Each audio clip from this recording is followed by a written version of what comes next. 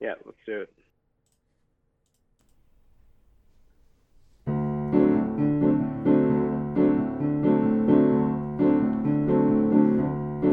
Well, I don't know why I'm listening tonight. I got a feeling that the cards just ain't right. I'm so salty, must not give in to rage. And I'm wondering what those rollers will say. Scrubs to the left of me, cheaters to the right. Here I am, gonna roll a derby tonight. Gonna roll a derby tonight. Gonna roll a derby tonight.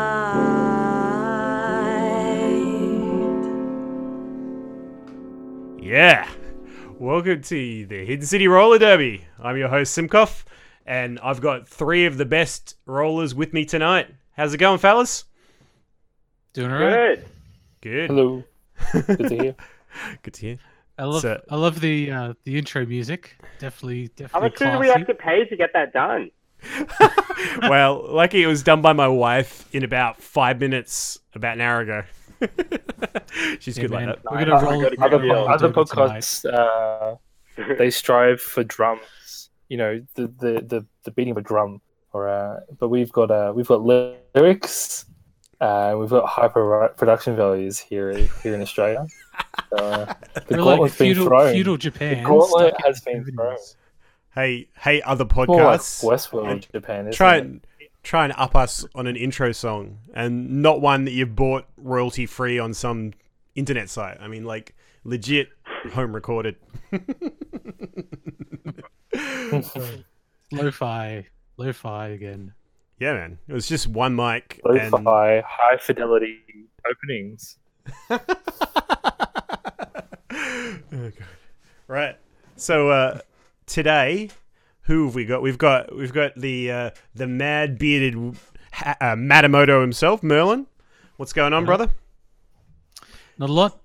Practicing for Worlds, all that good stuff. Perfect. Hopefully more streaming. Actually, really enjoying the streaming. We've got Remedy, aka Glenn, who's usually joining us from the Outback, but he's a city slicker today, I think. You're actually in a house. City slicker. No, I'm in my shack out in the middle of nowhere. This wall behind me. We're on podcast form, but basically there's one wall behind me, one wall in front of me. That's about all I've got going for me. And the crazy Canuck, how's it going, Grinder? Hey, I'm good. Awesome. Right. Big week in L5R. Lots of See, things Chris happening. sounds more remote than I do. I'm in Flemington. I might as well be. Flemington is attached to Melbourne, for those of you who don't know. Although when you're there, it feels like it's miles away. It's like separated by a tram lane. So if you go out with your cards for the weekend, you risk losing them. Yeah, it's just one of those risky suburbs. You know what I mean? Yeah. Is that your cards or your cars? Both, I think. Your cards. Cards. It's Both. like, it's Yeah, like both. if your life was Maze of Illusion. That's wild. You just roll the dice. You just put the coin every time you pass someone. Some days you get out and dishonored, and some days are fine. That's right. That's the ceiling.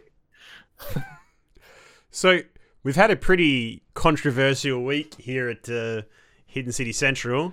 Is a few of us played the World Cup last week, or recently, and there were some issues with some clocks and some. The stream went alright, but like I think poor Grinder and myself didn't really know how to set up games. It's hilarious. I like to play casual, like over a beer. This whole hyper competitive World Cup thing's a bit odd. Yeah, having to actually set my game up, like if there's no tokens involved, I don't know what to do. I think what you can actually So do though, rather than right? drinking beer, Just mirror it, right? Like the deck lists are open, so have like on your bed next to your computer, just have two physical decks assembled, and then as like things update on Jigaku, like update the decks. Have a Is that physical like version. playing? Is that like playing chess by mail or something? Play by mail. Yeah, I love a good play by mail. I thought Simkoff, I thought you were going the route of just have your opponent's deck decklist by your bedside and just point at the card that they don't have in their deck list. Honestly, just wait at the honestly, game and that's just what- point and be like, "Oh, I got it." That's what I thought you guys were doing. You guys were so quick on that's not a card in your deck. I thought one of you was like just staring at the deck list going, I- yeah, that one's okay. Yeah, that one's okay. I had hang studied on. my Nope, that opponent's was not deck. And I was like, blackmail? That ain't no card in your Oh. deck. Surely that can't be in your deck. You're currently beating me. You're not playing blackmail. Aha, you don't have it. Yeah, that's right. I think that I'm hoping that we as a nation can make it through out of the group stage on defaults and just like conceits and DQs. Like no legitimate wins. That'd be that'd be the best. Can you imagine if that happened? Fine. It kind of That's it how- sounds that's like how a I typical got the plan, to be Australian honest World with Cup, though. Well, Like Australia's Really, success. these days- We always either like in the Winter Olympics, everyone else falls over and we win Oh. gold at ice skating. It's the greatest moment in I'm sure in the Australian World Cup, sporting history. Good just job. she'll be right. Just a she'll be right attitude. We'll be all right. We'll get through. Yeah, just YouTube like Winter Olympics ice skating Australia, and there's just the greatest clip of of us slaughtering Canadians who can actually ice skate and people from like the Baltic region, Scandies or something. Countries that have snow. Yeah, hey, we have snow. Not really. We do have snow Occasionally. in the mountains. I'm sure where Glenn lives, there's snow all winter. Is it snowing right now, Glenn? No, but last weekend it Outside of did. your shack. No, it's actually been one of I think it's the third on record best snow season for those of you in Melbourne. But what does snow have to do with L5R cards, you may ask? Well, there is a Snow Ninja, so there is a thematic tie. And as you like to know, we like to take theme to the extreme and talk about the reality of some cards. Is Miyaku hiding out here in the snow mountains of Australia? Who knows? I'd also say that Ben's win is quite thematic of a Scorpion player. One player thematically revealed too much information and so was punished by politically by breaking the rules. The sad thing is, like, I am 99% sure that like I was done. I was cooked like a goose in that Yeah. game. Yeah. Cooked. If he doesn't play that card, I'm pretty Oh. sure that he wins. Yeah. But then he plays the card and gets DQ'd. So you get further. So how have you guys found covering the World Cup? Otherwise, I see that it seems like we as a team have decided to try and cover more and push more. And how have you guys been finding that over the past week? Merlin's done a great job. Do you want to talk about like casting and streaming and all that sort of stuff, Merlin? Because you seem to have just stepped up, become the leader for Australia and that. I've actually really enjoyed it. I really am. I guess it's been a bit of a rough start, to be completely honest with you. The first two games that we played were over at Chris's place, and cast from Chris's place, and getting all that set up. I was like tripping over cables, and we couldn't quite get things set up. And then eventually, when we did get it set up, all the audio is pitched down. So there's that. And then when I got the setup here at home going on, the very first game that I cast was an absolutely tremendous game, right? Like it was one of those games where you're going to talk about it with your friends, if you were there watching it. But I didn't save the VOD. So there's nothing except for a single screenshot of that game. Which game to was that prove one? that it even really happened. That was Bert's Dragon vs. Dragon. The Toridori vs. Yeah, I know. QQ game. Yeah, exactly. Do you want to maybe just So tell you us? solidified it into myth before it actually became myth. It's now a myth. It's now officially myth. So It's a Enzi and wives' I, tale. yeah, Enzi and I. The rumor were- I heard, just to build Yeah. hype, is the 60. Was there 60 cards in hand between two players Yeah. at some point? Yeah. Yeah, something like that. So It's like playing with your deck from hand. You just pick up your deck and hold it in your hand. You're was- like, there was- I'm going to play There this was card. now. 19 fate on rings at one point. Like there were 3 rings with 3 fate and 1 ring with 4 fates. Sorry, 'Cause five fate. 3 rings with 5 fate, and 1 ring with 4 fate. the grinder and myself, being Toridori or Birdie's teammate, we were sitting in a different room, sequestered away, and just looking at this insanity. And Bert's asking us, "Can I attack now?" And we're like, "No." I don't think so. Yeah, What was that like? What did you feel, Enzi, like being the coach on the end of the line for world class Toridori? Like, that was pretty crazy, right? It was pretty intense. I mean, I didn't say very much. I kind of let the two of you just hammer it out. But yeah, I mean, there wasn't much to do except pass. So Yeah. Yeah. yeah.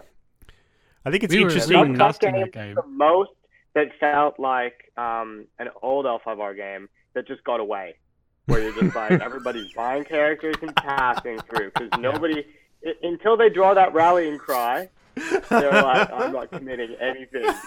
They're like, oh, okay, I've got the answer, so I can attack and stay straight the whole army, and just crush you that way.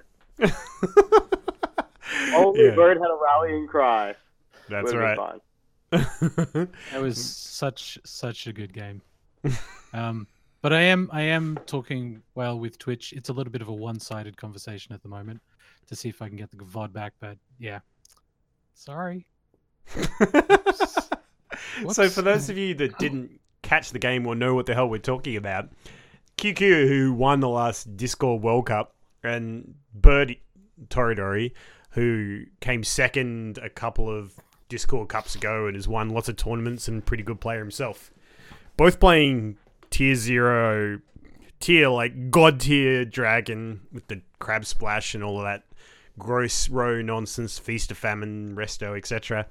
And they were just passing because the challenge was when you're drawing 5 every turn, if you can't get a Pathfinder blade to stick, because like every time someone put a Pathfinder down, the other person would let go, then, well, you know, you just pass. And because deck lists were open, both players knew the opponent didn't have assassinations, and because that meant that they brought out their Agasha Swordsmiths with like 3 fate, 4 fate, so the Swordsmiths are just drawing cards every turn.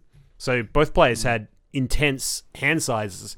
And to give you an idea of the unique sort of strategy that Enzi and Bert and myself were talking about, which I'm sure was happening on the other end, but in Polish, was we were actually looking at how can we curate a discard pile, because the discard pile is so small, right? If you got 30-odd cards in your hand, we knew that we were going to have to reshuffle and draw shortly. And, so on that game is like, it was how do we get the right discard pile so that when we have to reshuffle, we know we're going to get like sweet goodness. So we were trying not to put any shit, not any crap into the discard pile, only great. You know, if we put a Void Fist in there, we know we're going to get it straight back. So I think we're actually going to have a Birdie actually jump on board in a second. What was that like to cast, though, man? Yeah, he's actually going to jump in. He's actually got to join us. All right. We think, we theorize. But anyway, Live on air. what was that like? Bert returns to the game of L5R I think- after a 3 months disappearance. Glenn, you're on the casting catch too, right? No, not for the Dragon vs Dragon game, but we did some casting for the first 2 Australian first Poland games. I'm not sure if there's any feedback from that, whether a 24-year-old from Melbourne can offer any insight into how to play this game. Are you 24? I will say, well, spoiler. I'm 24. Oh my god, love it. I probably look 30. The stress from playing this game at Kotai. That one game. Aged me. But yeah, I think I'm more excited that we seem as an Australian crew, we've been able to recruit a diverse number of people for casting moving forward into weeks 2 and onwards, and I hope to try and deliver some really positive quality content moving forward, and hopefully in future we can also record the VODs so that those who can't watch live will be able to I think enjoy you were it, moving grooming forward. some Only new got a casters, right, Merlin? 25%. Yeah, that's right. And I've only got a 25% error rate on that whole saving the VOD thing. So I've set up a Facebook group. So anybody that's interested, just hit me up, and it will be added to a Facebook group if you want to do some casting of World Cup games. In that, we coordinate what games are kind of on in our time zone and who's playing and that kind of stuff. We've got 2 lined up, one for tomorrow and one for Sunday night, and we'll see what else we can get between now and then. Yeah, that'd be great. I think one of the great things is if you're casting a game with Merlin, he's going to be able to, like, he's a veteran at streaming, so he's going to help you out. So I highly encourage people, if you feel like there's an inner commentator inside you, if like Richie Benno, like me, was your hero growing up, or Tony Gregg or Bill Laurie, being super regional for those people who aren't, in cricket-loving nations. You too could one day be the doyen of L5R casting. I don't know. I think everything that we've just said about my, streaming abilities is to the contrary. But I appreciate the props, man. Mate, I always love casting. I was going to say we are looking for someone current who knows how to say VODs. Man, all of this, by the way, is not on our organized schedule for today's cast. We're building anticipation here with Bert's late arrival. Yeah. Can I just ask about the Dragon Mirror? Was the breaking point someone just taking the risk that they don't hit restoration, or like how did the conflicts actually start getting started? Was there like this big Bert decision? got a Pathfinder's stick, but so that allowed him to make the first attack. But then where the crazy bit goes, right, is because you have 3 Pathfinders and 3 let goes in your deck, right? And so we drew our 3 let goes before QQ drew his 3 Pathfinders. So we had got rid of all of the opponent's Pathfinder blades, so he couldn't attack. But QQ, being a smart player, then quickly let goes a bunch of random shit we had on the table, like just non-relevant stuff, because he wanted to make sure that he had his let goes ready to let go our next Pathfinders in his discard pile. So all that he had in his discard pile was 2 Void Fists, 3 Pathfinders, and 3 let goes. Oh, I think we have a new challenger. Do we have a new challenger? Hello. Are you here, Bert? Hello. Hey! Oh, those sultry pear-shaped tones. You're alive! Up, welcome back. What is this new setup? Everyone's on video chat? Oh, yeah, man. Well, the listeners I know can't hear you've got that. a camera. Do you know what you missed as well, mate? You absolute perverts. What did I miss? You missed our new theme song, but we might play it as the outro as well. Yeah, I'm keen for that. So we're just talking Dragon versus Dragon, and that like well-designed mirror match. Do you want to? We've been rabbiting on about it, but you are the man in the hot seat. Do you want to give us your thoughts on that highly delicate, tough to play match? Do you mean generally, or are we talking about a specific game that was played in the World Cup? Well, we were talking about that game, so maybe start there and then expand to general. Okay. Did you get the main key points down? You got all the key, the main points, but you've probably got some interesting insight anyway. We just talked about like discard reshuffling to make sure you've got like the right cards in the discard pile, because when you've got 30 plus cards. That was just absolutely bonkers. I've never played a game like that before in my life. Have you ever had over 30 cards in your hand before that game? Have you played L5R before? Who are you, sorry? Like, where have you been? Well, I hadn't for a while, but I got some much needed practice in with Simcoff before the game. That was invaluable. But yeah, we worked out that essentially the entire matchup depends on getting a Pathfinder's blade to stick. There are 2 strategies. One of the strategies is you try and get a Pathfinder's blade to stick and you mash 5 bid, which is what most people do, which is what in the end I chose to do. And then the other strategy is you bid lower and you put no fade on guys and you just face roll turn 1. But I think if your opponent is doing the more conservative strategy of just bidding 5 and waiting for a Pathfinder's, then they're just going to crush you because they have more cards in hand. And to be clear for the listeners, the reason why you put no fade on characters is so you're not punished by a feast or famine, right? Yeah, so you don't auto lose to feast. I feel like there's a number of like auto lose triggers in that matchup. And it's all based on the province row of just absolutely stupid province row. I think the main offender is restoration of balance. That's what caused in that particular game. No one attacked for 4 rounds, and QQ didn't attack me until round 6, where he did take a risk, basically a 50% chance of insta losing the game. He had to take the gamble at that point. Yeah. So, but yeah, it's like a really wonky game. I mean, when it's very high level like that, I did enjoy it. It went to I think it went about 9 or 10 rounds, and 9 rounds. It was an insane game. And there was a lot of considerations. Like you guys have talked about this, I think the deck recycle. I was starting to plan which cards were going to get recycled into my deck and how thick my deck was going to be, which was kind of interesting.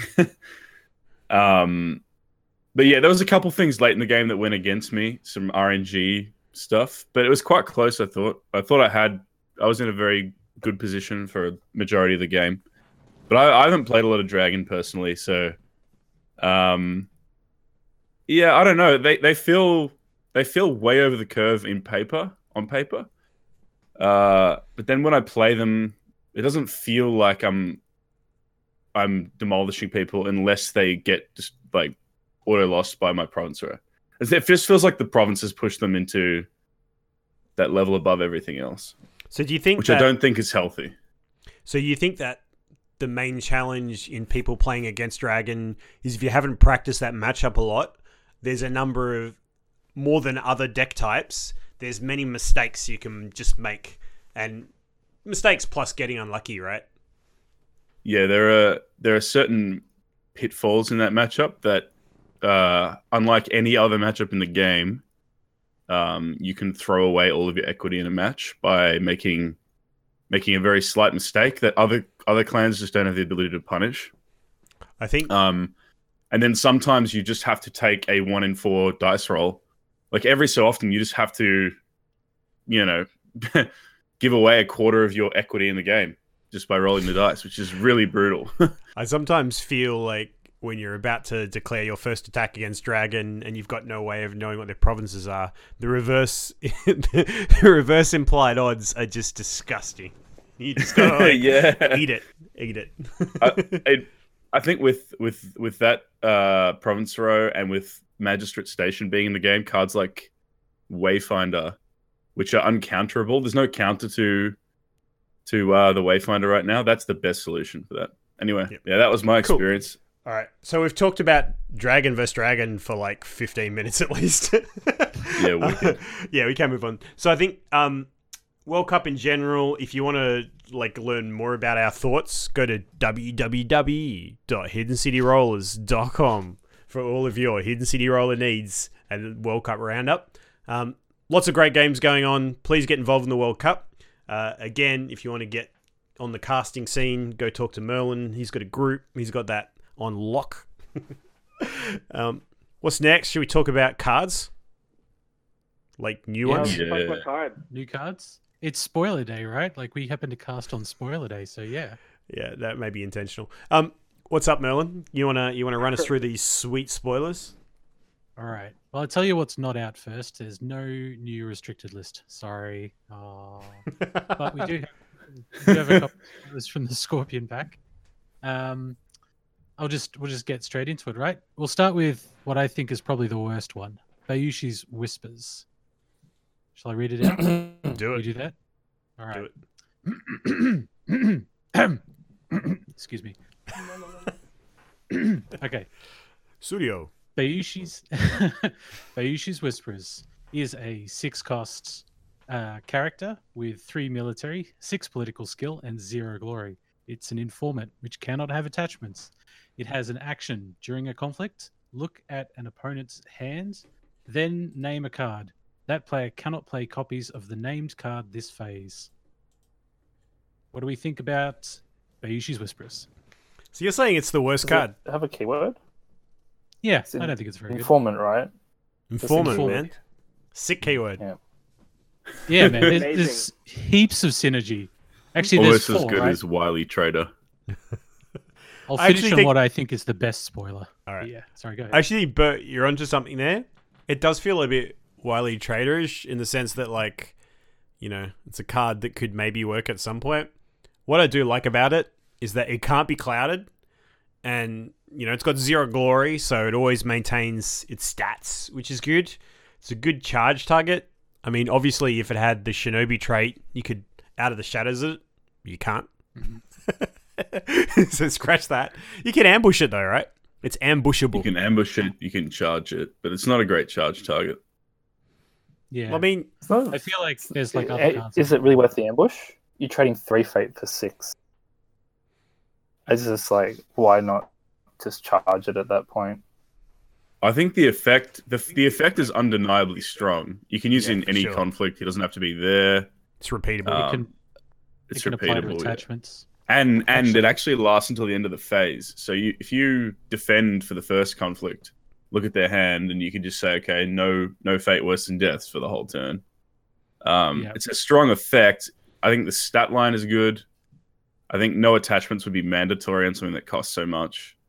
But yeah, I worry about its playability. I just think this is good card design. Personally, I think it's going to have a deck at some point. If it had the Courtier trait, would you say it'd be too potent? Yeah. I think it would put it more at the very strong level as opposed to just maybe pretty good. Can I, guys? Can I let you in on something about this card that you might not know? What's that? If you look at an opponent's hand and see something like a Feral Ningyo, and then their name Feral Ningyo, you can actually still play Feral Ningyo. Oh, you mean put into play? Yeah. Yeah.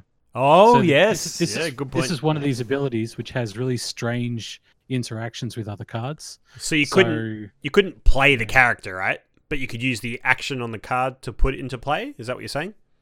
Yeah, that's right. Have you ever played Feral Ningyo against Hida Kisada? Because that is fucking hilarious. Oh yeah. Just completely bypasses Kisada's ability. So good. You do lose a tiny bit of tempo, but Yeah. who cares? It's amazing.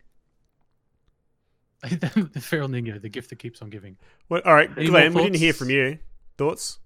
I think I just think that for 0 fate you can play policy debate and get a better effect off, pretty much for less cost.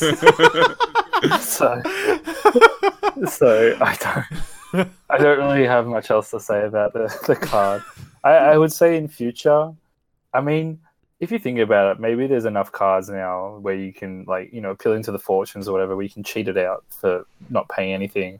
But when the Scorpion decks already feel tight, and with the rejigging with the new box and different approach to deck building, I'm still not sure this has a place. But if L5R turns into similar to Game of Thrones, where you can eventually have these flex slots with these really high cost, strong ability characters that are one-offs, you know, you can put like 3 one-offs that are all really high cost, and just if you see them, they give you some potential blowout, you know, ability. It could see play, but I just think, yeah, policy bet cost 0 does a better effect, and you don't pay anything for it. So stick with Really- that one would be my advice. It's a really good target for my ancestor's strength out of Scorpion. Maybe. That's Right. a deck. The next- Nolan, the next you're already least Nolan, used you're onto card. something. That is a deck. You're totally going to play that. Shut I up, know you're going to Glenn. play that Shut at some up. point. No It's more. a deck. Okay. I like Good Omen with this. Oh, Yeah. God. What is, Especially like with the new box. If you were to You're have literally whispering. low bid Scorpion deck with the new box, I think it could be good. Who knows? Now You know, I had- raise I into had to- whispers into charge into Good Omen. And the only way to get Cloud on this is to Oni mask it first. Thought that was interesting. Oh, boom. Yeah. I think if Corner case. if your first thought with a new card preview is Good Omen, I think it's maybe a sign that the card's What about, like, Enzi does point out, is that it is weak to Onimask. And Yeah, so that's You one know. of its. Wow, this card sucks. Only It's a meta bending effect. Hey, any card that makes another card playable, I'm all for, right?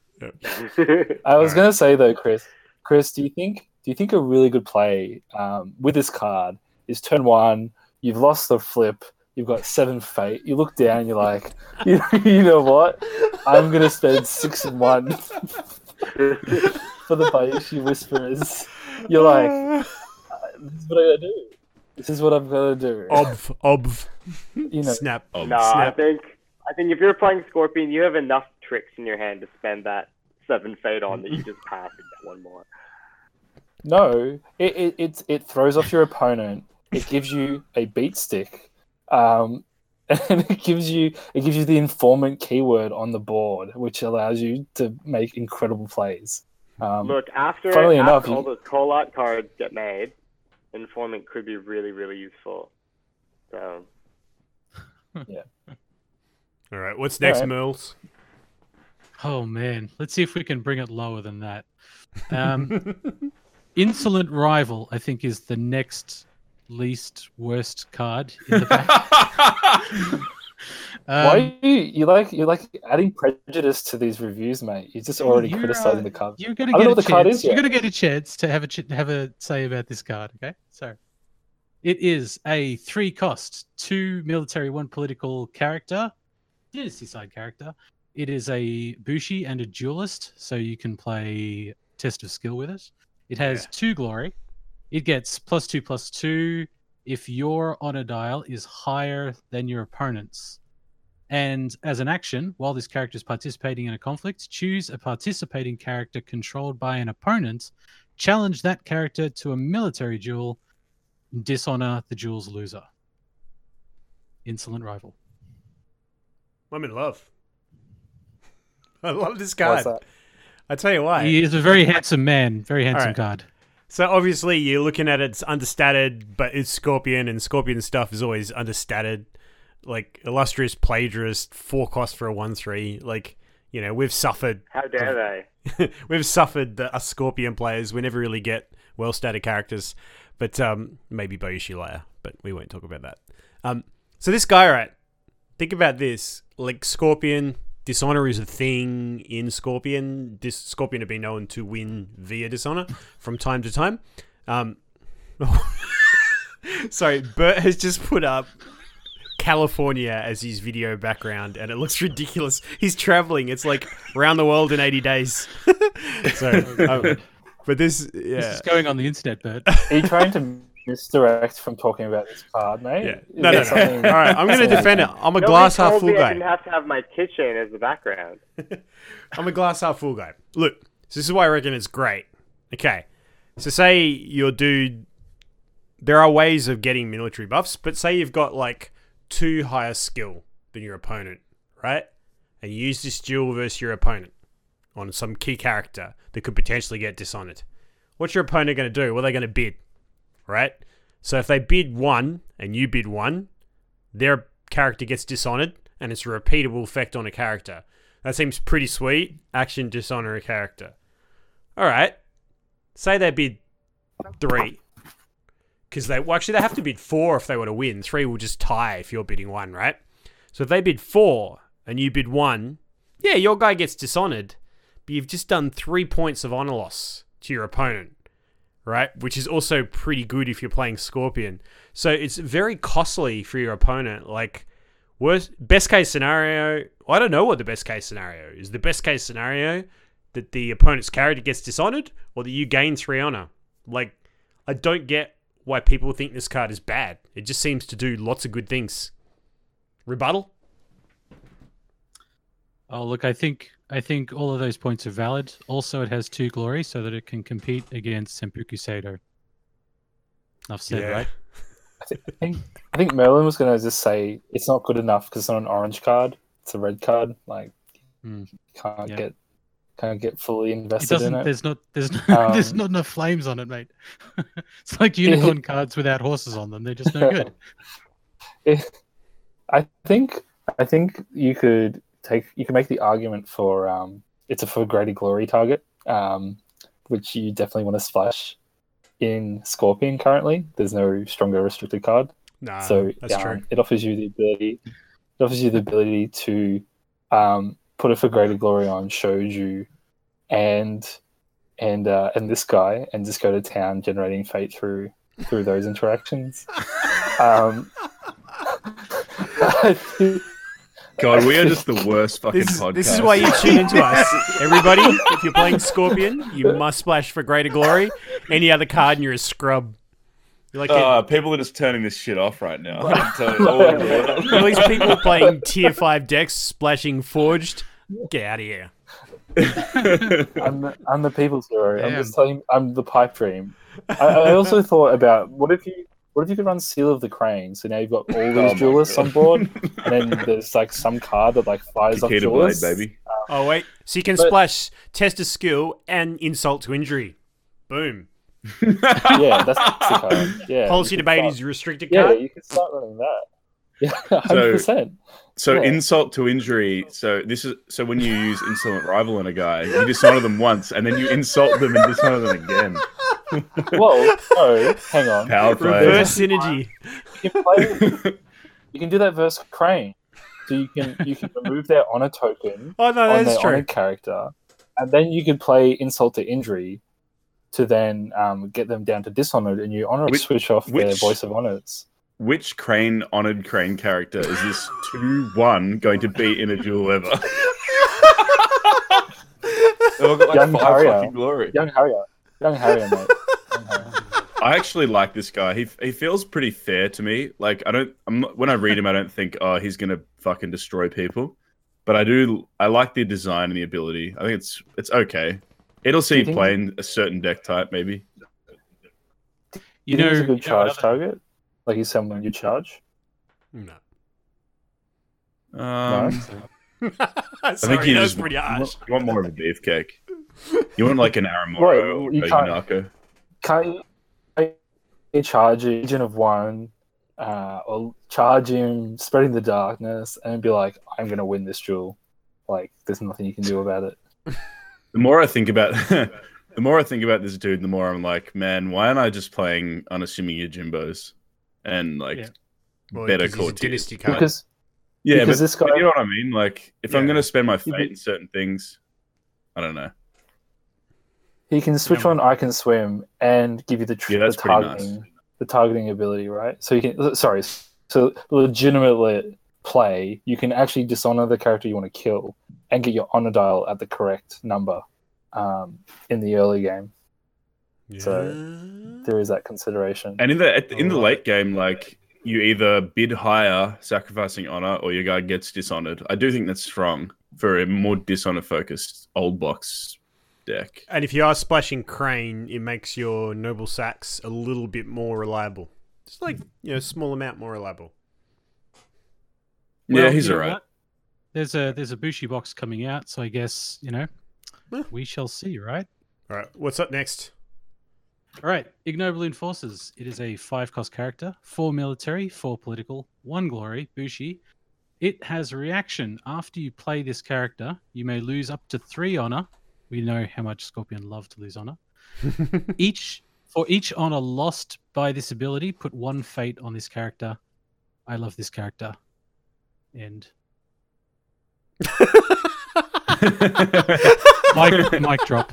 This character speaks for drop. itself. Bam! Grinder, What's- we didn't hear from what's you, his mate. What's his keywords again? Oh, Sorry. we didn't hear from me.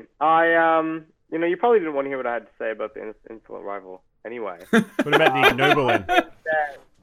he just gives you a bit of redundancy alongside of Maze of Illusion to set up those good omens after bidding 5.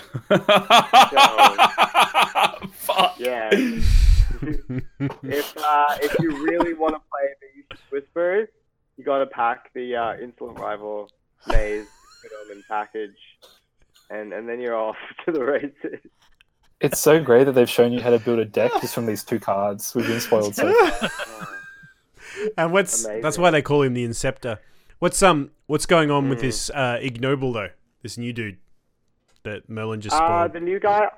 Look, I think in my notes I thought that I actually liked him. Yeah. He's Why spend fate when you can spend honor? I mean, yeah, he's That's like fine, he's right? like the upgraded Wandering Ronin, but like a lot better because he's actually efficient for money. So I think he could see some play. What's his keyword? Sorry, Bushi. Bushi. Bushy. he's So I Bushi. dig him. This means you can play right in the streets in your row, Ben. Oh, Like that mate, one you could time. do that like expansions ago. It was totally illegal. Right alongside Massing at Twilight. As you showed us how it was like I will never forget. I will never forget that moment after Kotai when we were a little bit hammered, and I just look over and he's got fucking Shoju defending a riot in the streets. And I'm like, what the fuck? Oh, what my the fuck road. is going on? Yeah. I think Next he to a wanted that Messi. old card. Was it fighting in the streets, your street to street, where all your followers would jump off your characters and act as independent Oh characters? yeah. Yeah, that was pretty good. So, Okay. so with this new guy, you basically get 3 good omens in your deck for free, right? You're like, all right, Well, not let's give quite up free, 3 they card cost honor. draws. Yeah, no, that's what Carve it- I'm saying. carve Like, it it's with just like all having that- good omens. You're like, all right, like I'll lose 3 honor, draw 3 cards less, and it's just a huge advantage. Like, So- imagine if Crab had a character. It's just One thing. it's one thing- astounding. Yeah, I agree. So one thing to note about this dude, right, is you first turn him under new box. New box, you start with 9 honor, and you need to be at 6 honor or less for it to do its full effect for in Kyoden Boishi. So it means first turn, you play this dude, you react, lose 3 honor, you're at 6, your box is straight away on. Bam. Man, And I you- feel like if you and you- do that in a game of L5R, you're just going to lose. No, Just because get think whacked about this though, crabs. right? He's- He's your shitty answer to Knit and Master. Because then you first turn, take a province, unbow him, take a second province, boom. And you've still got like at least 3 fate, potentially 4 or 5 fate to do other stuff with that turn. Like, I think he's great. Like, come on. Like, multi-province taking turn 1. My big concern with this guy, I think the effect is kind of nice, but my big concern with him is that if you're spending at least 5 fate on something, you really want it to do something that impacts the board or players' hands or has some powerful ability. And Scorpion Dynasty has like a lot of really good characters in it already. And if you're just getting a blank 4/4, it's essentially a blank 4/4 with a cost reduction, which is a pretty good cost reduction. I just don't know if it does enough. We'll need to see what other Bushi synergistic stuff they get. I think- if at all. I think it's more a deck where you're trying to. I think it's one of those decks that is trying to break the control meta, where you're more trying to push attacks more frequently, and so being able to leverage the fate advantage for honor in like turn 2 or 3, where you're about to break on box anyways, it makes it really hard for the opponent to then have an answer where it's like, oh well, now I've got to block another 4/4 for 2 more turns, and I have to expend resources to do that. Whereas you didn't have to do that; you just had to spend 5, and then you've got a 4/4 for 3 rounds or 4 rounds. Really, it just doesn't fit into the current control decks that you see from out of Scorpion. But If you're playing it it's with yet new to see what box, the new deck will do. Yeah, if you're playing with the new Stronghold and you're playing 3 copies of it, can you still play Assassination? Can you still play Forged Edict? Probably not playing Edict in that deck. I'm just trying to think. Like the honor cost is serious if you're not playing old box. but you can put just one. You can put just 2 fate on it, right? Like you can just lose 2 honor. You don't have to lose 3.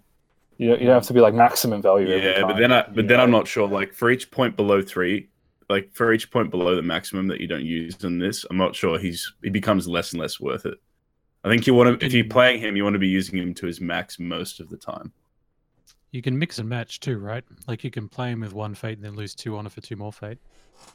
Yeah. Right. All right. Okay, Shall next we? card.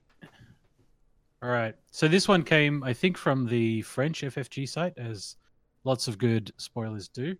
It is Soshi Aoi. Am I saying that right? Can you say It's that again, a- Melon? Not without a glass of water first. Sorry. It's a 3-cost, 2 military, 3 political Shugenja heir character with 1 glory. It has an ability best ability in the game as far as I'm concerned. Lose 1 honor and choose a character you control.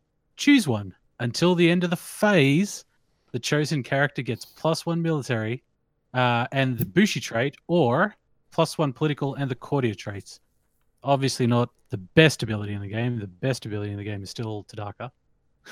But it's fucking good. It's really good. Right? Like this card has so much depth to it. We could go on for hours. Do you know what? And with When I that- saw this card, I just thought Go. Chris Enns is going to love it. It's combo-rific. Enns, what are your top Yeah, 20 good ideas on what to do with this card?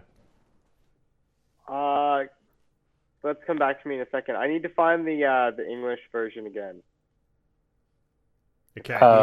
So can we just talk about that now? Now you can charge your Bayushi Whisperers, make it a Bushi, and then for greater Yeah. glory. And so now you can actually let It's me all value coming off of together! that card. It's all about the Whisperers. You guys doubt me, but for greater glory out of Scorpion, I don't know. Like I feel like there's potential there. The problem is that 5 fires or Mono no Aware will just come back and hit you I in the hate to face. say this, but I But think you can make it a Bushi. I hate to say this, but I think Good Omen sounds like a better idea. to me. Do you know what? I reckon Johnny Shen has probably already got a deck like that assembled. He's like, what can I do with these Scorpion cards? The So- Shenster. The dream is you could charge Amaro, you could charge that 5 coster that's a Bushi, and you could charge this chick or whatever, and then you can for greater glory, and just be like, this is great. I spent 2 of my restricted card. Oh, I can't. Yeah, wait. Can I? Yeah, I can. Wait, I can't charge him for greater You glory. can't charge them for No. their glory. They're both on the list. I just keep cheating. That's the issue. here. Those are the glory It's, days, man, when you can do that. I do feel like Well, I've taught people how to game lose for like 5 minutes there. It's just education on how to go to a tournament and not have a great time. Yeah, I think if you take For This Greater Glory off the restricted list, Lion go from trash tier to Unchained. Mm. But All right, well, you know, let's Crash talk- tier to let's like talk tier some- 1.5. this, let's I talk mean, they would some- still get thrashed by Dragon, right? Anyway, you say, Melon? Yeah. I just wanted to get out a couple of legit combos. All So you put this person on the table, and what? So you've got her. She can become a courtier, and she can turn on your 4 shames and forged edicts and things like that. She happens to be on the table. Maybe she's spent in a conflict. You have tons of fate because that's what Scorpion do. You drop down a unassuming Yojimbo. You give that bloody courtier, and now it can go in and play 4 shames and forged edicts. What else? I don't know. I Yeah, like it her just- turning off Breach against you, so you can use her. That Um, seems so amazingly corner case. Turning off the reach of etiquette. Yeah, but like, I don't know. We're reaching, boys. Chris, that's not what we're about, mate. We're not about corner cases. Oh, I think I've stumbled into the wrong podcast then.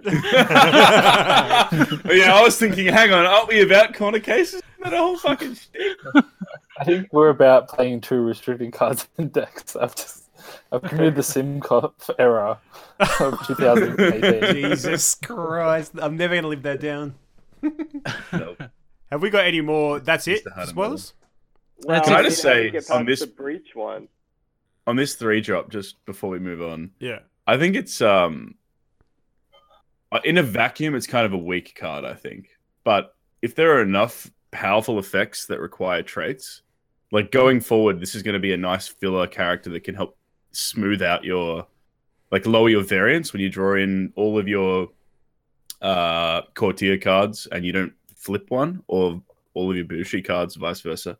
'Cause So you maybe can- going forward, if there are enough powerful polarized effects for those keywords, then it will be pretty good. But And she I'm can not, give I'm not sure herself- if it's there now. the action, right? So Yeah. you can give her self courtier or give her, yeah. So Yeah. But like 1 honor is like the honor costs are starting to add up.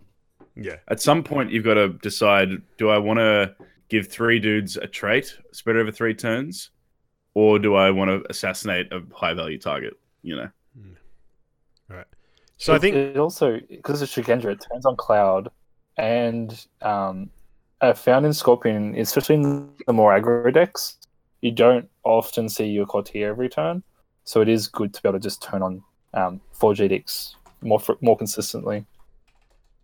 cool. So just before we get into our favorite listener question segment, I am going to put Bert on the spot right now. Mate, it's been a while. I want an update. Australia versus French in the next season of Oz Discord Alert. You've been dodging me on DM, putting you on the spot. What's up, sir? Well, regarding the Australia v France tournament, I've been trying to organize with the French. It just seemed, I think they were telling me that like two of them are dads and they're on school holidays or some crap. They gave me some reason, but we were supposed to do it first week of September. But now with World Cup Fura on, it's kind of, I don't know. We're trying to work out when the best time is to actually play that tournament out. And as for new Aussie Discord League, I think we'll announce another one in the next day or two. People are pretty thirsty for more games, so yeah. I'm not sure what sort of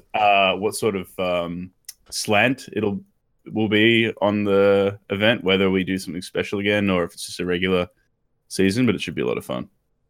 Mate, on behalf of all of Australian Discordians, we are slavering at the bit. Pretty excited. Wicked. And we do appreciate all the effort you put into actually getting those things up and running. Right. So we've still got a little bit of time left. So I think that the listener questions, we've got a few. Have you got them there, Merlin? I do have listener questions. All right. Yeah. I have. I'm happy to give our listener questions some credit. Yeah. Let's let Glenn run through them. He's our community manager, really, social media manager. He's outreach. He's our outreach program. By all means. So, outreacher who contacted us first, number one, is Frotop. He asks the very important question of which splash benefited the most from the elemental cycle, and how will European players still manage to misuse it? I love it. The bias. Well, I've got no answers to that question, so I'll let someone else answer it. I have an answer. Hawk Tattoo, Dragon Splash got the biggest boost because up until that point, Fury was restricted and people were playing Wanderers, which is like good but not great card. But Hawk Tat's the bullshit overpowered over the curve card. So I think Dragon Splash got the most out of the arc. In terms of serious answers, I'm not sure what other cards are really like making a dent. I feel like Soul Beyond Reproach as a splash for Phoenix. That feels. Have you had a shot at that, Merlin? Phoenix Expert. Yeah, I've played quite a few games with that, and I enjoy it. And it is a deck that can be played, at an event, and you can take wins off people. But it's probably not the most powerful thing in the world. But it is a lot of fun. It lets me play my champion again, which I'm pretty happy about. What about you, Edsy? What's a great splash? Like a splash that's now got some real muscle to it. Like Strength of My Ancestors, has that made Lion Splash just that much more awesome? I really like that. That's the kind of jank I like to play. But I haven't had enough of a chance. So, yeah, I'm going to have to just go with the dragon and be boring. You know what I think, actually? I think Phoenix Splash got better. I think I see a bit more of that going around. I mean, there was definitely one out of Scorpion that was playing Phoenix Splash, but I'm starting to see like Phoenix Splash out of Dragon and some other stuff.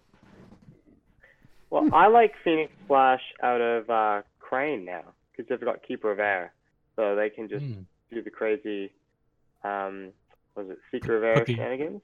Put the air ring back in? Yeah, Seeker of Knowledge. Yeah, put the air ring. No, just attack any ring and trigger air, or have an air on it and get your keepers. So. Cool. All right. What's next, Glenn? I just wanted to say I actually think Lion Splash got a big boost only because now there's a clan that actually wants to play that as their splash. Before it wasn't really the most strong splash because there wasn't any attachment control, but the Frotop, I guess, popularized that Phoenix Lion deck, that a lot of us have been messing around with behind the scenes as well. It's just great to see that have a home, I guess. Yeah. So that was my thought.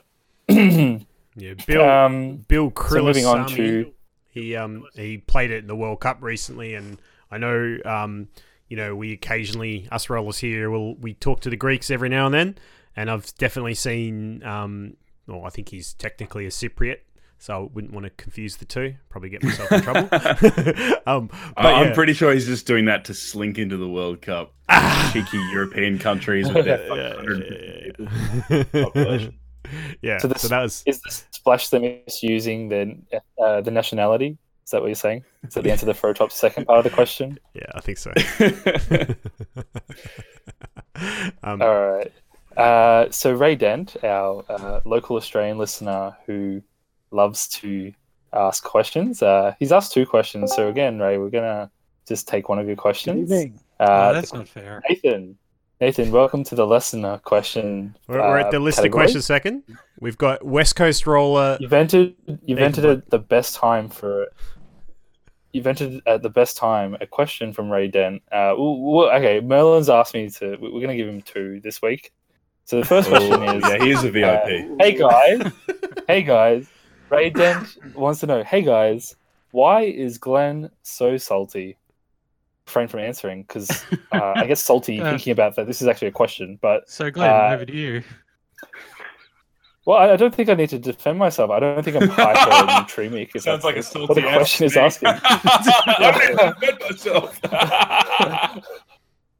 There's no salt. There's only I like to think thoughtful suggestions or insights that often will be incorrect, as well as decisions or lines of play or deck constructions that I feel like, viable or unviable depending on which clan you're playing. For instance, if you want to take the Crab clan, for example, I think I'd just like to jump in a time machine, and when that clan pack is rumored for 2019, I'll go to 2021 when I think FFG will actually release it, and there I'll get to experience Crab clan again. So hopefully that gives some insight into that question. Not salty in the slightest. They'll probably be renamed the Salt Clan by that point. No salt. They do, yeah. They'll play salt mines instead of iron mines. What does the salt mine holding do? The question. It says like reveal the opponent's hand. If there's a hawk tattoo, concede the game. fair card. Yeah, I can kind of answer this question. Why is Glenn so salty?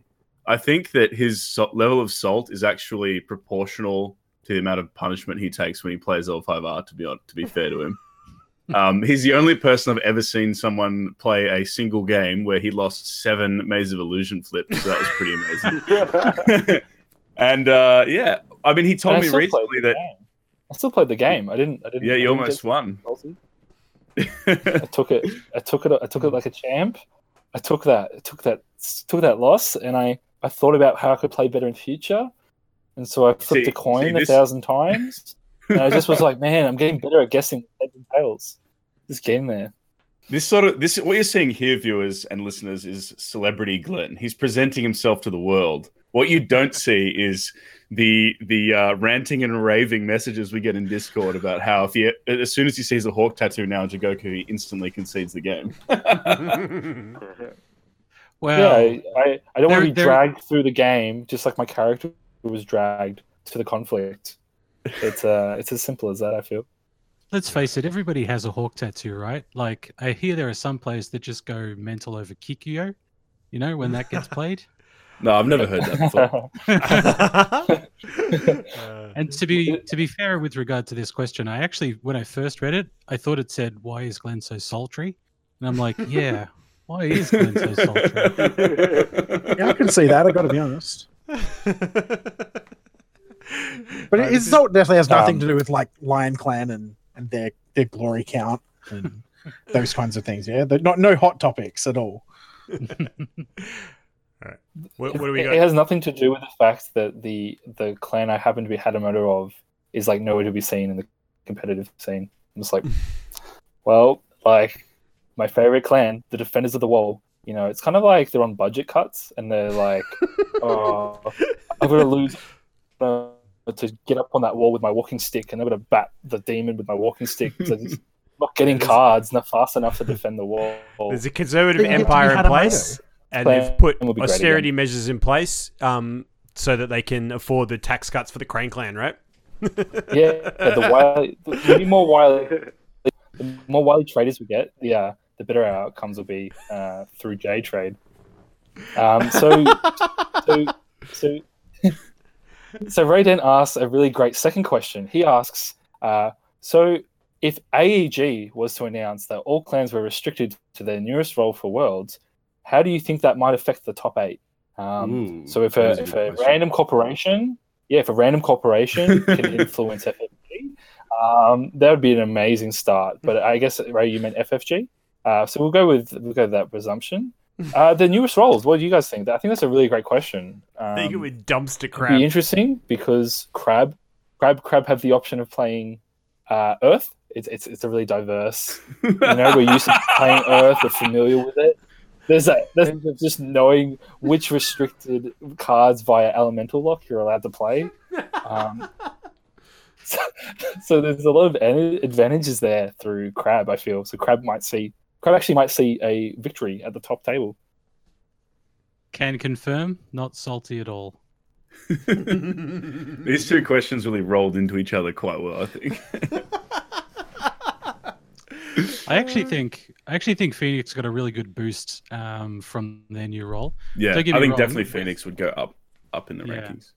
I think the old role is still fine. Like I feel like you couldn't fault anybody for playing either of those, but they're both Dragon Splash, kick the caca out of people really early kind of decks. I don't think it would make a difference if they had to lock them to their new role.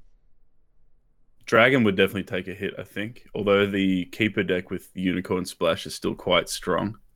Phoenix doesn't lose much. I think Scorpion would take a big hit. Scorp probably wouldn't be in the top 4 at Worlds.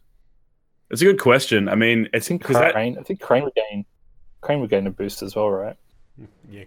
What does Crane get? Keeper of... Keep it air, Keep it man. air. That'd They be still fun. get air. Keep it air, Yeah, I skip. think. It's an interesting question because this is going to be the landscape post-Worlds, right? This will be the primary roles. Yeah, So true. it's something to think about for sure. Well, there's always 2 roles though, right? I mean, hypothetically in this question, not so much. From this point going forward, yeah. Well, so far. There'll be a gap. There's a gap between Worlds and the new year. So like January 1st is when the roles from Worlds will kick in alongside the current second role that each clan has. It's very simple. As Jay Thornbrook says, it's a very simple process, and we all clearly Everybody understand understands. how So- FFG has chosen to implement this. Which have you thought about which role you're going to choose, Merlin? So I think because we're going to get 3 Australian roles, right? Yeah, that's right.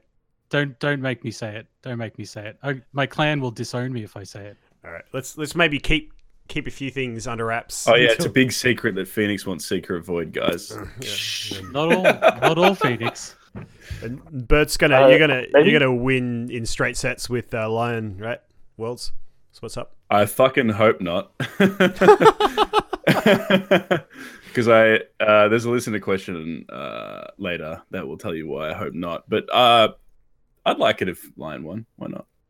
All right, Yeah. let's They've keep already moving got a along. victory, mate. Let's not get greedy. We've got a fat episode. So Let's keep Edwin moving. Pierce Since we Edwin got Pierce Bert also on, how really- does he feel about Lion post HMT? Because Merlin and I built a deck on the weekend, and we thought it was quite decent. Are you asking me? Yeah. I still think it's tier 2, personally. I think against players who have experience playing the matchup, they can tame the Lion pretty easily, actually, depending on the clan. I think you can kind of be a flat track bully. You can really railroad people who aren't aware or who don't have much experience or who you have a huge skill edge over. But if you get to a cut, you're just going to get scrubbed out, I think, most of the time. Right. Hmm. Okay. Cool. Edward Pierce asked us a really great question this week. Thanks, Eddie P. Edwin. He says, "G'day, rollers. How have you found the Stronghold store kits? How have we found the OP landscape for this game going through its first year?" Well, Nathan's G'day, over Edward. in WA, so he's probably got a very different perspective to us spoilt Melbourne brats. How's all of the prize support been over in Western Australia, which probably more closely resembles most of the sparse metas that our listeners are a part of? Yeah, fine. We finished off a tournament last week at one of our stores. Only 2 stores are doing the kits. We're hoping to get a third on. But anyway, so we just finished only the last season's gear last week. So that was like for the 4 play mats and that stuff with all the clan champions on them. That was good. It was a good time. So we still get sort of 10 to those, and it waxes and wanes depending on the season and people's moods and occupations and everything else. But so they're all getting the new ones in for next month. So at the moment we haven't touched on the new kits, but yeah, as I said, they'll be coming up in the next sort of 3 or 4 weeks. Players happy with the prize support? Yeah, absolutely. I think for the most part, the prize support is what most of us want to see. A lot of the stores will do that, coupled with like store credit for some of the entry fees and stuff. But I think for the most part, we're happy to just see the prize support come through. Just getting the full bleeds and the cool little tokens and that kind of merchandise is, I think, just what people want. It's like something unique. Like most of us are a more mature crowd that play the game. We've also, for the most part, got jobs and stuff and can afford to not worry so much about store credit and that, which is not to say people shouldn't, but we really enjoy it. Like, it's quite competitive. People are really keen to get that gear. And it makes it just a good experience to get it, I think. And we've got a pretty good diversity as well. Like, I don't think anyone has won all the time, and has sort of got a good spread of top 4 each tournament. Nice. All right. I think I'd say, because I play I play a few of the FFG games. I'd say the OP is way ahead of the other FFG games that are currently out. Going to a regular or fortnightly tournament and getting quite solid loot for $5 or $10 entry is fantastic. For Star Wars Destiny, paying $10 and getting one single card for showing up it's just really disappointing, to be honest. It's just like, I'm just like, wait, where's my 5 cards that I'm used to from L5R? They all look beautiful. And even, for instance, Nationals for Destiny is going to cost $50, and you don't get guaranteed much at all, as opposed to L5R Kotai was $20, and we got a playmat and like a whole heap of cards. I think FFG are hitting it out of the park with the OP so far. I'm quite impressed. Cool. All right, let's keep moving on. Any other listener questions? So Mika Elliott asks, if Lion wins World, will Burst Tattoo be Google Eye Lion or non-Googly Eye Lion? I can't believe that you fuckers out in the Discord world are holding me to these ridiculous claims that I make. This one was, I said on stream that if Lion won Worlds, I'd get a tattoo of a lion on my ass, and it wouldn't be on just one cheek, it would be spread across my ass such that the crack would be the center of the tat. You know what? If Lion win Worlds, then I've got more to worry about than the state of the lion's eyes. I'll probably have to pay some pro tattooers to do a nice job. Shit, I might have to change clans. I might have to play Lions and Worlds. Does that mean so you're listening out there? Does that mean your taint is the Uvula? Oh man, I mean, there are so many possibilities, right? You can really get artsy with it. Yeah. All right. So Nathan Bud asks, you're on the stream as well, mate, but you've asked a really great question here. Each roller should give us one golden rule for deck construction. So, Simcoff, do you want to start us off with a golden rule for deck construction? And it can't be 2 restricted cards in your deck. Well, that was my first choice. Very, very simple one. Before you choose a single card in your deck, go, what is my primary victory condition? What is my secondary victory condition? That's it. Know what they are before you start working out what is in your deck. How am I winning the game? Right. That's it. Great. It's a good answer. Merlin? It's a great question, by the way. Yeah. Um, Merlin, what are your thoughts? When you're looking at a card and deciding whether to include it in your deck, you look at it and you say, do I want to see this early game or mid game, or do I just not care at all? And if you want to see it early, include 3. If you want to see it mid, include 2. And if you don't really care if it comes up or not, include 1 or 0. Great. Yeah, Bert? I would say decide if your deck needs to defend or attack early, and cater your list around that objective. Most decks these days defend for the first couple turns, so think about that. And also, most people will say, "Oh, don't forget your auto includes like court games or bonsai, or whatever." But I would say, think about the cards in your deck that are going to be your point of difference. They're going to give you an edge in certain, situations, and decide what those are and how you maximize the use out of those. So for me, I'm playing a 45 card conflict deck in the World Cup with a bunch of mantras, and I decided that I couldn't win the World Cup playing regular dragons, so I went for some janky shit. So just make some decisions like that straight away when you decide what's the theme of your deck going to be. Chris? Yeah, I like to include something in every deck that's going to make my opponent make play mistakes or give them some kind of fit. So, like, Watch Commander, Ageless Crone, like that kind of jank. Like, don't play it if it doesn't fit, but if you can, have something that is going to throw people off their game and make their math not work properly. And also put 3, don't leave home without 3 Good Omens. Oh, look, let's not say crazy things. That goes without saying. Do you want to see it early game or mid game? You want to see it all game, baby. Nathan, you've just been officially inundated into the rollers. Would you like to answer your own question? Do you have a golden rule for listeners? Golden rule for listeners? Well, since the quality of the question is so high, I think I'd have to give my best possible advice, and that would be to just pay extra close attention to your fate curve as a very basic rule. Make sure that your conflict deck is not just flooded with high cost stuff that's amazing, and reconsider like Outwit versus For Shame, for example. 3 versus 1 is a huge gap. Cool. That's a good answer to your own question there, Nathan. Do you know what? I feel like Yeah. our collective knowledge, we must be pretty awesome. Well, like, just list them down. I feel like that could be a blog post.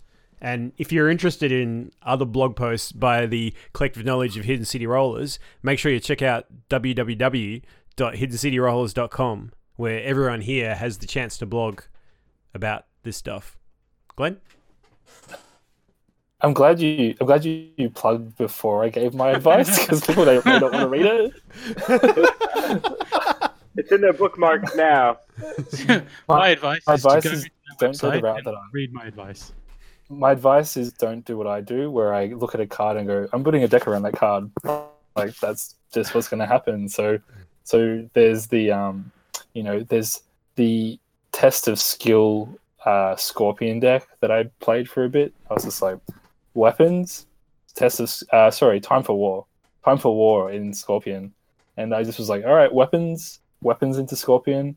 And like, I don't know what my conflict or dynasty deck. I'm just going to shove 40 cards in, and one of them is Time for War, and we just go from there. Maybe it's best to think, as Ben says, and think about your win condition first, and then use cards that help advance those win conditions. I will say that I personally prefer having 41. Just that extra one of seems to make a difference sometimes, whether it be a route. An Outwit or some sort of cards that can blow you out on a key play can be useful. AGOT a while back, the first edition of AGOT, there was this dude called Bruno who used to win lots of tournaments, and he would always play 41 card decks, or like one extra card. 61, I think it was in those days. He used to play 63 card decks, 63, that guy. He was an absolute phenom. Yeah, he's amazing. Anyway, I think we've got one more I think question. the last point is read the card. Read the card. Really important. RTFC, bro. Sometimes I RTFC. forget to do it during games as well as during deck building. It's good. Yeah. And read the restricted list. That's the other one. Huh? What's that? Get three people to look over your deck before you submit it for play. Because I infamously had a deck on Jigoku that has 6 Neaton Masters, and I didn't understand why. I was balanced. I just told everyone that I played against it. It's Jigoku's fault, not mine. Turns out when the 4th Neaton Master shows up, you're going to be in a bit of trouble with your opponent. So I guess we'll end with a question from our friend Clint, who asks, Oracle of Stone, yay or nah? And the reasoning behind it. Clint, thank you for your question. It's an interesting one for sure. I think many people have discussed the potential and power level of this card in future, as drawing cards can offer a lot of high tempo advantage because you're not paying honor to draw the cards. The issue I found is that when opponents play it against me, they let me draw into my answers for not as much gain. But yeah, time will tell how good that card. The ceiling on that card is quite high. Those are my thoughts. My quick one I'll put in. I'm sure Merlin's got lots of thoughts as an actual Phoenix player. I think in Phoenix it's amazing if you're playing Tadaka, because if you've got Tadaka out and you play Oracle of Void, then the opponent has to put 2 cards into the discard pile, which is potentially 2 more cards they can't play. Or it's duplicates of cards that are already in their bin. So I think it's not too bad if you're playing Phoenix. And then obviously if you're one of those sort of Dishonor decks playing Backhanded Compliment, it can help you search for the close. But I do agree, don't play this card in anger, because really you're just giving your opponents answers. Anyone else got any thoughts? Bad card. Yeah. Don't spend a card to give you and your opponent exact same effects. Yeah. I'm in the nay category for pretty much that reason as well. It feels good, but you fail to realize that it also feels good for your opponent. They're like, sure, I will totally customize my hand. Give it. It's for a deck 5 years from now when combo becomes viable. Right now, it's just don't play it. All right. So, quick fire questions that are just before we wrap up. We should just fire off these because I think we should address them this week. Darren asks us, "Are you paying royalties to Troll5R for using their segment?" Which Where segment are you is getting that? these questions from, man? Listeners' We're question. clearly not looking at the same. I think he means listener questions. Oh, all right. So wait. Are we yeah, saying yes, that Troll5R is the first ever radio show, podcast, TV show ever to have listener questions? Is this what we're saying? This is what we're not establishing. saying that, Wait, but They're saying that they- Darren went down to the patent office and he said to them, he said, knock, knock, knock, knock, knock. He's like, guys, L5R podcasts need to patent the listener question component. What can you do about it? And they looked at him, they went, mate, we're really sorry, but you've missed that boat by 50 years. So no, we're not paying royalties, and we'll continue this segment. Do you know, I think The other question that Mark Armitage... Right. Sorry, Ben, you go. I was just we've saying, got I'm one pretty sure Brilliant question left. Abraham Lincoln, when he was doing stump speeches on literal stumpers, did ask for listener questions.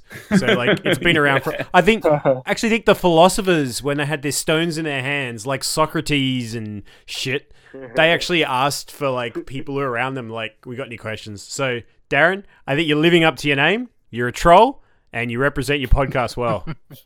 I've got to be honest, I'm half inclined now to listen to their podcast again and just see how many segments we can rip off. Dude, you're gonna, Oh, wait. start We have to have the West segment Coast- where we West tell Coast everybody team. how amazing we are as a L5R player and everyone else is trash. So we'll plug Troll5R right now. If you want to go to a tournament and come second, you should listen to that podcast. Shots fired. Burn. Oh, shit. So I Mark think I'd be Armitage, coming on here and we'd be declaring war on. Yeah. We're gonna get assassinated in the street, man. Mark Come on. Armitage, our friend from Wales, asks a really great follow-up question. He says, if you listen to 5R podcasts by the number of Hatamotos they have as members, how many would you have to go through before reaching Troll 5R. Oh, I love Muck. Great, sick burn. That's a great needle. Well done, Mark. So Mark, you'll find on our blog later, hiddencityroll.com, we'll compile that list for You're you gonna and let put you that list know on? that the number Brilliant. of for you. We should have Brilliant. Baz do the stats, run the numbers on it. Well, we better go to the Imperial Advisor. So, is Glenn Tupac and like Darren is Biggie? You know, it's like a East Coast West Coast thing. Yeah. I actually really love the Troll 5R guys. Yeah, me too. So if you're listening, don't rub the salt in too much. Just keep putting that volcanic troll in your decks. That's all I'll say. We throw shade, but it's full of love. This is our longest podcast ever. Yeah.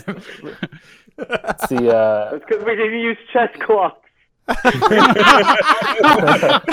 All right. Well, thanks everybody for tuning in. I think we're pretty much wrapped now. Any quick final words? Otherwise, I'm going to throw to my lovely wife, who's going to sing our theme song. Is that it? Oh, I can't wait. All Is right. this going to be live, Ben? No, it's pre-recorded. Everyone's Okay. already heard it. We're just doing Awesome, it for you. awesome, awesome. All right. Thanks, I'm everyone. excited. And let you. We'll catch you next week. Bye-bye. thanks everyone. Cheers, bye.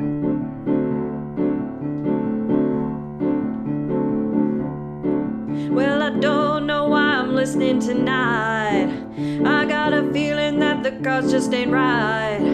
I'm so salty, must not give in to rage. And I'm wondering what those rollers will say. Scarves to the left of me, cheers to the right. Here I am, gonna roll a derby tonight. Gonna roll a derby tonight. Gonna roll a derby tonight.